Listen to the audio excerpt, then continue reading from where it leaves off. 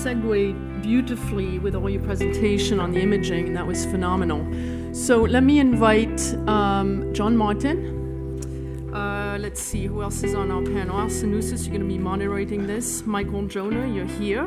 Robert von Boxtel, Bart Seegers, Quentin Pankhurst, Mike Clement, John Forrest, and Maurice Bookbinder. Are you still here? Great. And we're going to have Anthony Mather is going to come and present as a case example the BioMagScar program, and then we'll have a discussion.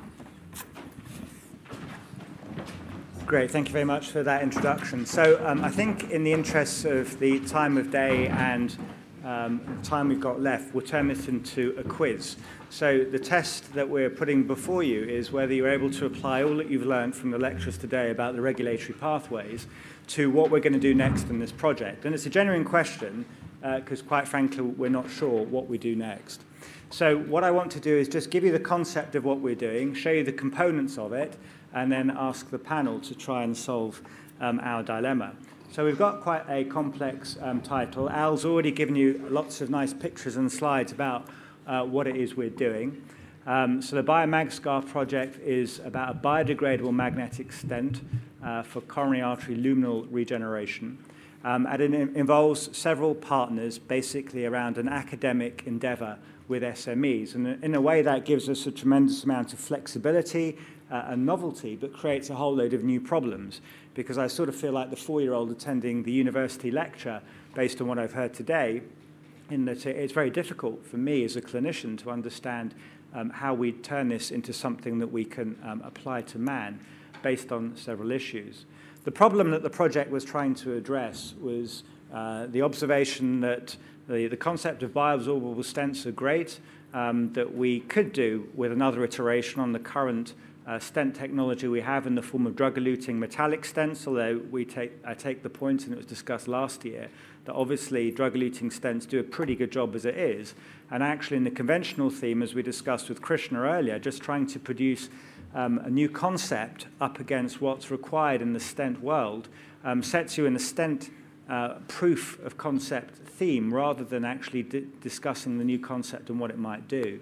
So a stent, the current stent technology, we've got issues with stent thrombosis, we've got the dual antiplatelet question, and we've got the issue of restenosis. And all the therapies that we've put out there to try and overcome this has sort of plateaued. There haven't been any major new breakthroughs in the field for some time. The drawbacks that we've got are sort of trying to be overcome with new drugs, new coatings, new stent platforms, the same old iterations that we've had before. The drug-eluting balloons still lack the performance of stents. And as I intimated earlier, I think we're all drawn to the concept of having the bioabsorbable scaffolds, which are great conceptually, but don't seem to have quite got there clinically for all sorts of reasons. So this project was basically put together as an academic consortium, also involving 2 SMEs, which was part of an application to the EU FP7 program, which was a way for academics and small companies to gain funding throughout Europe, funding of what, as an academic, one would consider a substantial amount of money. This was 6 million euros, but in the grand scheme of what we've heard today is probably pittance. And the concept is the following. So we've got our coronary artery, or indeed an artery anywhere in the body, because actually the call that we answered was about developing a new technology to deliver cell therapy to the body. The concept is of a biodegradable stent, so we've heard about that already, but this one is magnetizable and allows us to deliver, in this particular example, cell therapy in an attempt to recreate the endothelium as quickly as possible and perhaps deal with one of the current shortcomings that biodegradable stents and metallic stents have in the ability for the artery to heal over the stent itself, potentially preventing restenosis and thrombosis. But we further augmented that by adding a gene therapy side to the project too. So on the gene therapy side, we've got a new concept around the neuropilin-1 gene, which again promotes various aspects of vascular healing to get the concept that we're trying to heal the artery as quickly as possible and then take away the tool that we did it as quickly as possible. So again, what we're trying to do is reconstruct the biological environment using multiple techniques. But as you can see, and as the quiz is heading to, we're heading for a bit of a train crash with the regulators as to how on earth we're going to get this through, any aspects of it. There's also a strategic view, because the project's great. We're sparking ideas. Al's invented God knows how many new things along the way. And the opportunity to develop these further are great, albeit we are a relatively small organization trying to do this. There are new imaging devices being developed. There are new concepts in bioreactors. There's a new stent coating. There are new ion magnetizable particles. There's a whole cell therapy side, which unfortunately Ian's gone, but we did take him to task about how the MHRA have actually destroyed some of our hopes to do cell therapy from an academic organisation in the UK. And really that's what this quiz is all about, how we're going to solve it. Again, from a funding perspective, from an academic perspective, this looks incredibly attractive, the ability to compete with our colleagues in Europe for funds. These projects come out on an annual basis. 6 million is, I guess, one of the smaller pots of funding that we could do. But the whole aim of the EU FP7 programme, which is now extinct, it's now the Horizons programme, is to promote business within the European community and in particular to encourage the development of SMEs and their projects.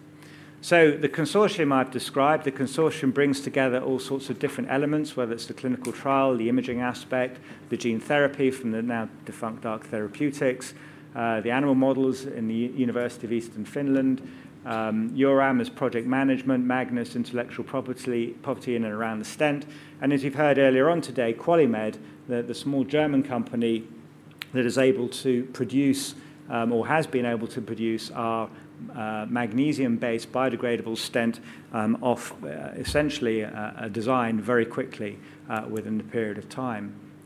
So the new problem that we've got is, what are we going to do about regulatory approval? The first question is it going to be easier to do this in the States, or do we stick to the European community? And which committees do we approach? The fundamental question is the product the sum total of its components? So is this really a case of us producing the stent with its adenoviral coating, with its magnetic nanoparticles, and with its ability to attract an ATIMT, an advanced therapeutic investigational medicinal product, and just take that as the final product that needs its toxicology and regulatory approval? Or do we take the components and go through toxicology on all the components? We go to the committee that deals with ATIMs, we deal with devices separately, and the rest, and then bring it all together at the end. So there's the quiz, I think. The components of the stent. So we've started from a design. We've got a magnesium-based alloy, so it's not been used in man before. So obviously there's issues about, does the stent need testing by itself in an animal model? But given that the stent is a component of this rather large project, do we not just wait till the end when we've got our final project and put that through the animal model and do the histology and the like? We've got the coating. Now, at the moment, we've gone for a PLLA coating, which is nothing new, but within it is the magnetization side. So we have a new type of iron nanoparticle, as Al has mentioned, that, again, hasn't been used in man before.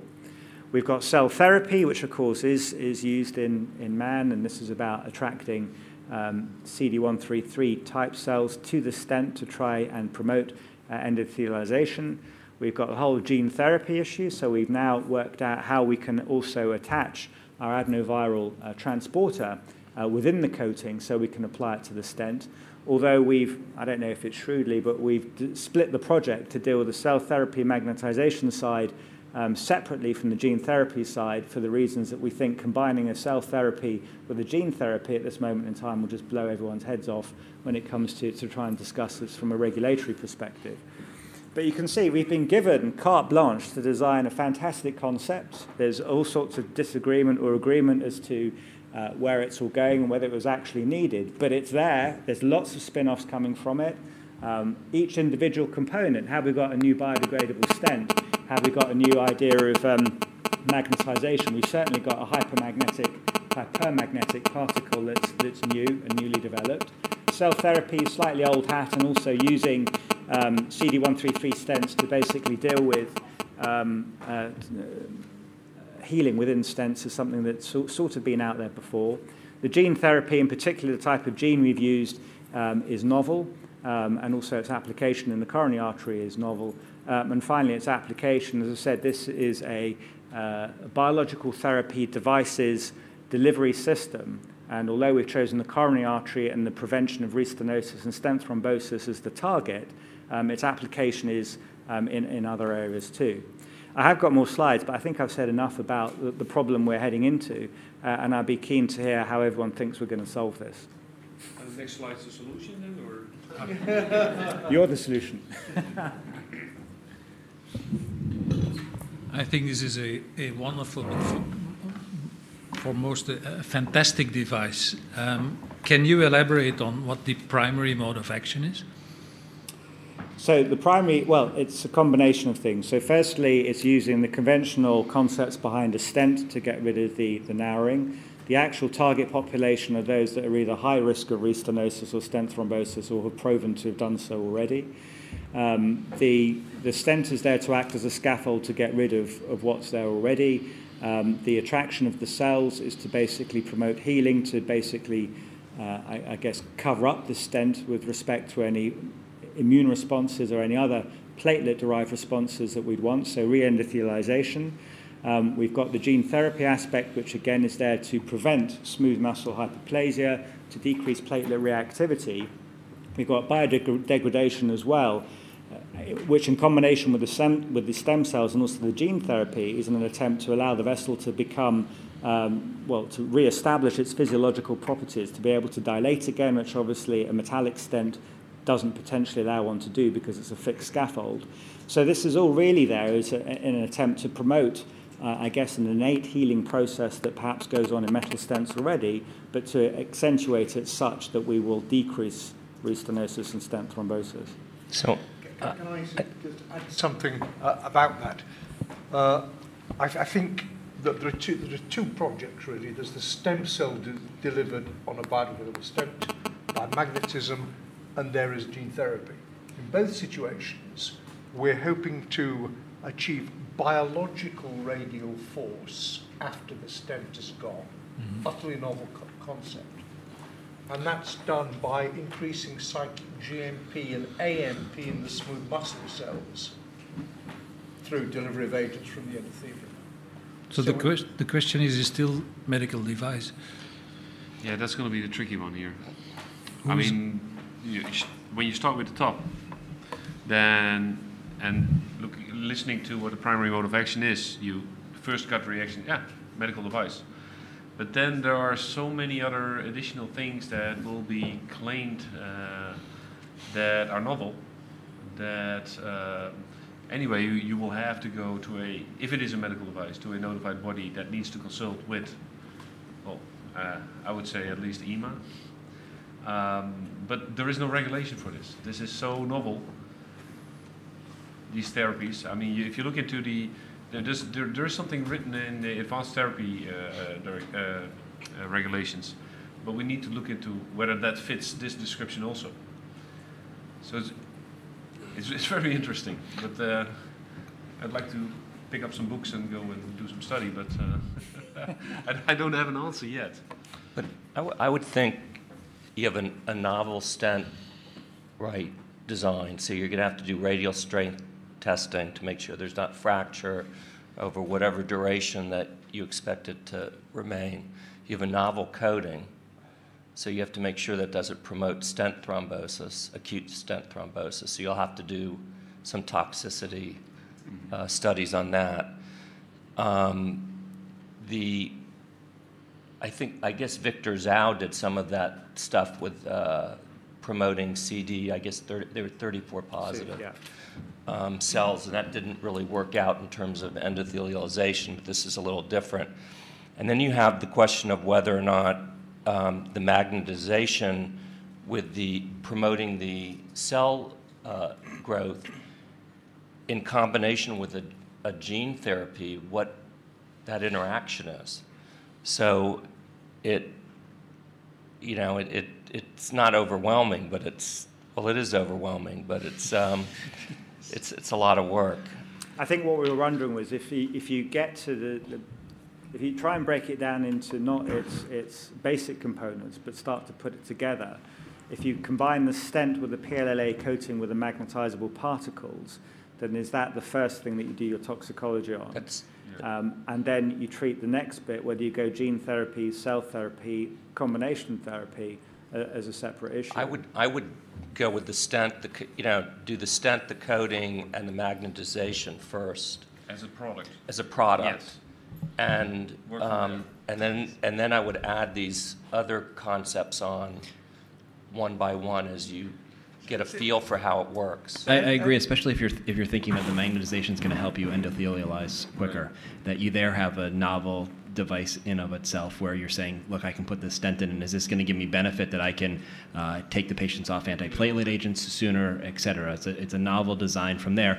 It allows you to grow from it if that's not as successful, but certainly I think you want to make sure from the beginning that your initial platform that you're building upon is going to be equivalent of what's out there. Maybe you'll find something that's better, but if there's a problem with the stent itself, stents these days are so good that if there's a problem with all these novel things, there's one other thing, which is the biodegradation. You're going to need to think about the biodistribution, because you've got iron platinum, like you say, never been used before. So where does the platinum go? What happens with the iron and the platinum when it mixes with the magnesium as it degrades? Absolutely. Where are the biodegradation studies, and long term as well?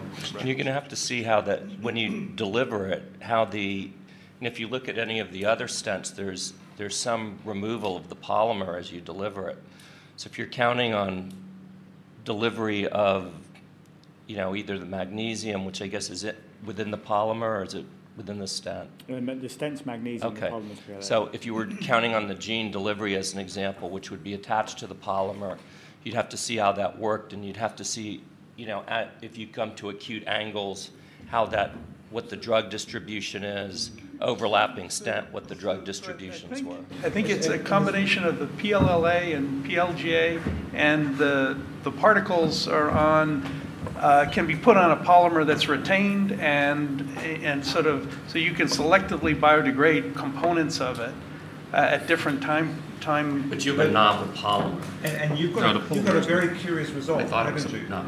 Because you make the polymer coating thicker and it degrades faster. No, it degrades slower.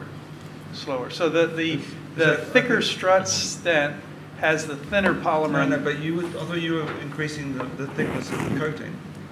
No, the strut thickness. Oh, okay. So that compromises the polymer coating.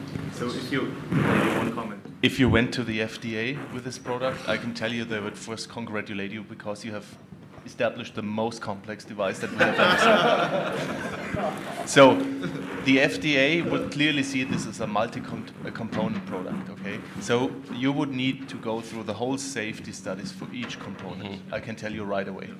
The European authorities may see it different, but as we're working actually on a revision of what we'll be doing in the future, I think it's very complex. What I can tell you, you have to start easy. The best thing you can do, just a personal recommendation, is try to do a good feasibility study and show what the device is intended to do, and then get a patent on it and try to sell it. This is my recommendation. Yeah, and build your company on that. Build a product with small steps, and like what my colleagues here say, build it up. Don't do everything in once, because it will be very difficult to... You're going to learn a lot. You're going to learn a lot while building it up. And if you do it all at once, you don't know what effect is caused by which... Okay, can I put a contrary suggestion?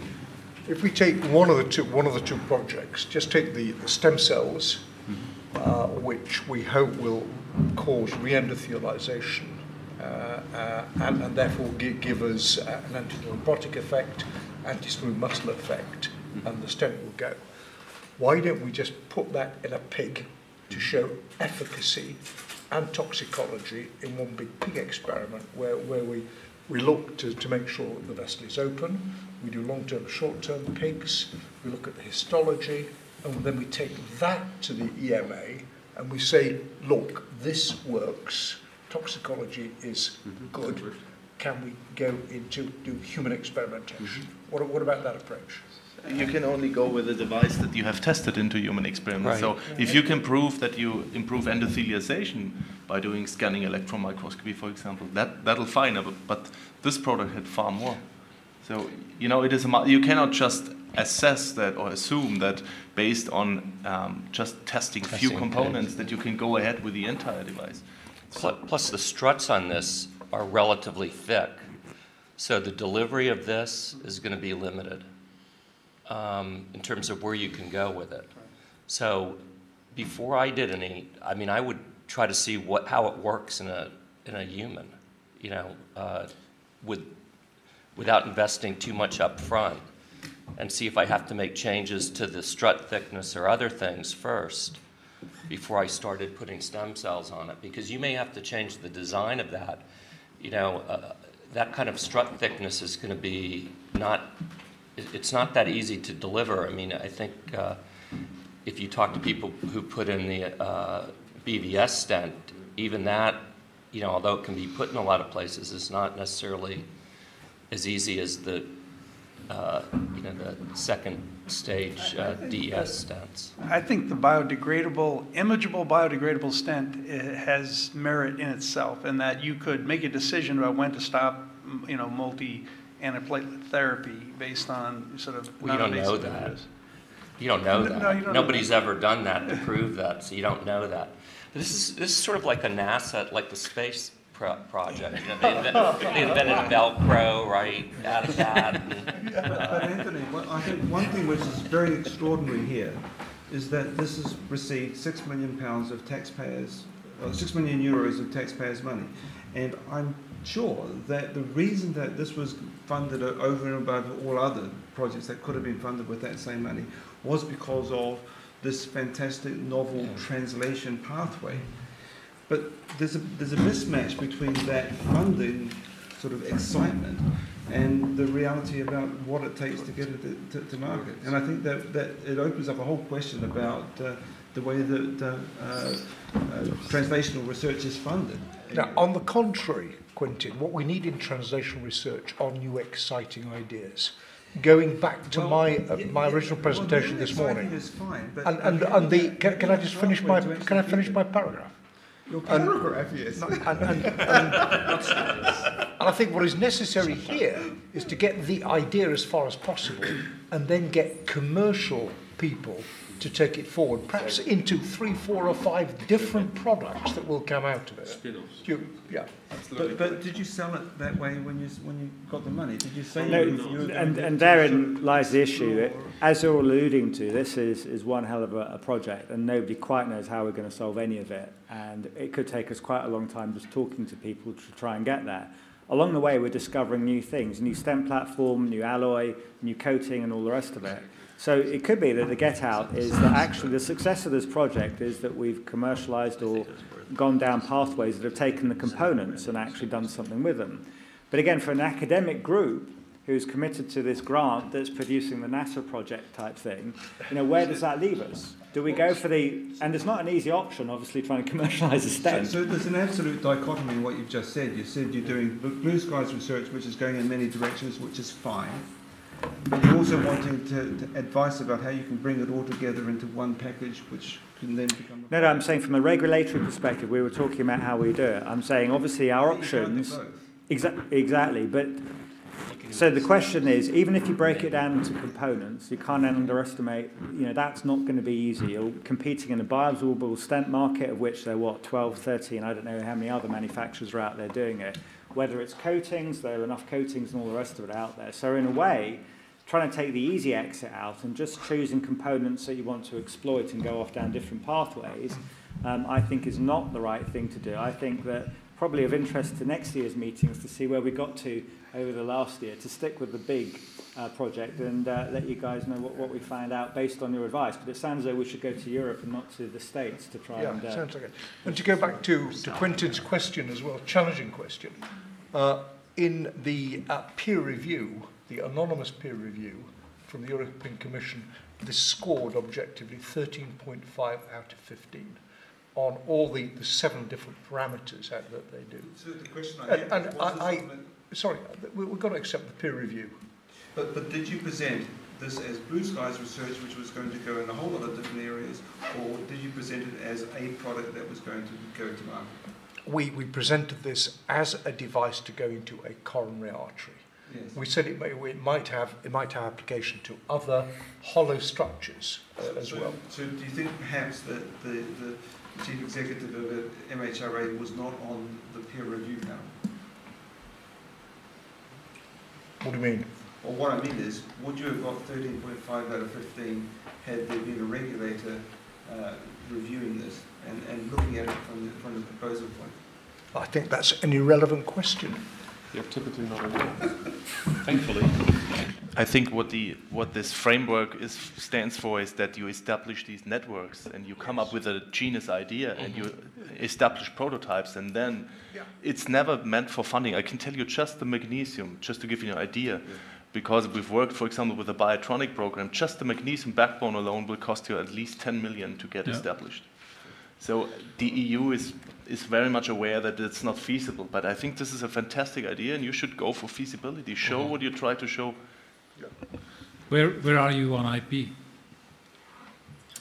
We have IP that is strong and that covers the biodegradability associated with the magnetism and with other associated events around it. So there is correlation between all the several elements. Yeah, that's right. Okay. And we are generating a lot of new IP, as you can imagine.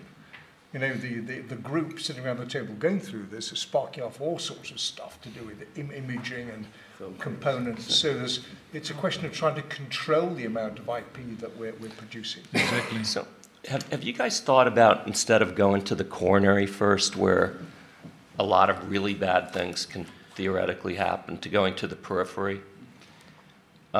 Just as an example, something that comes, like if you had CLI, if you use this in CLI where they were going to get their leg amputated or get this, you could learn a lot of stuff putting it in those vessels, and the bar is really low.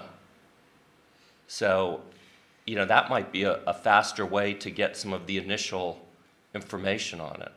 Yeah, that's it. Rather than going to the coronaries, and then you could continue to develop that, because if you start where the bar is really low, like CLI, you know, it might be a much easier thing to get approved. Mm-hmm. So I think there's also an application of these magnetic particles to attract stem cells into an infarct for post-infarct repair.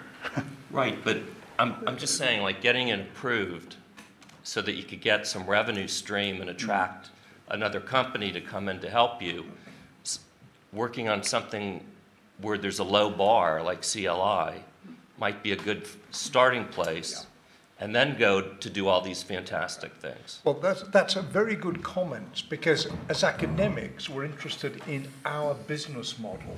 You know, we're utter amateurs at making a business model. But our approach is to try and retain it as long as possible, to build as much value with us before we give it away. Because we know that BBS has already gone to CLI. They have CLI projects now. You know, it's not a secret. So. You sure? Yeah, I'm pretty sure of that. Maybe they kill you. Not here, but I know they're doing some projects on that. So I'm wondering if you might, you know, you go out there, you commercialize this, you attract somebody like maybe Abbott or maybe Biotronic or somebody else, and then you have the strategic funding to do these other fantastic things and spin them off. So I think in summary what we're saying is Europe and not the US, stick with the whole package, the big concept, and go for it, but perhaps take your first in man to peripheral vascular disease, not the coronary artery. Yeah, and consider the device alone as perhaps the first commercialization. And do a preclinical feasibility study so that you really, before you go in man, otherwise you will have bad awakening when you have poor results. Right, you know, if it's degrading too fast. So good. All sorted then. but I think that was a really interesting debate about the problems of the future. You know, this is the problems we were trying to discuss, Alexandra, in this meeting. Not the small increment with a stent that has a little bit different strut design, but thinking radically different. And there are going to be enormous problems.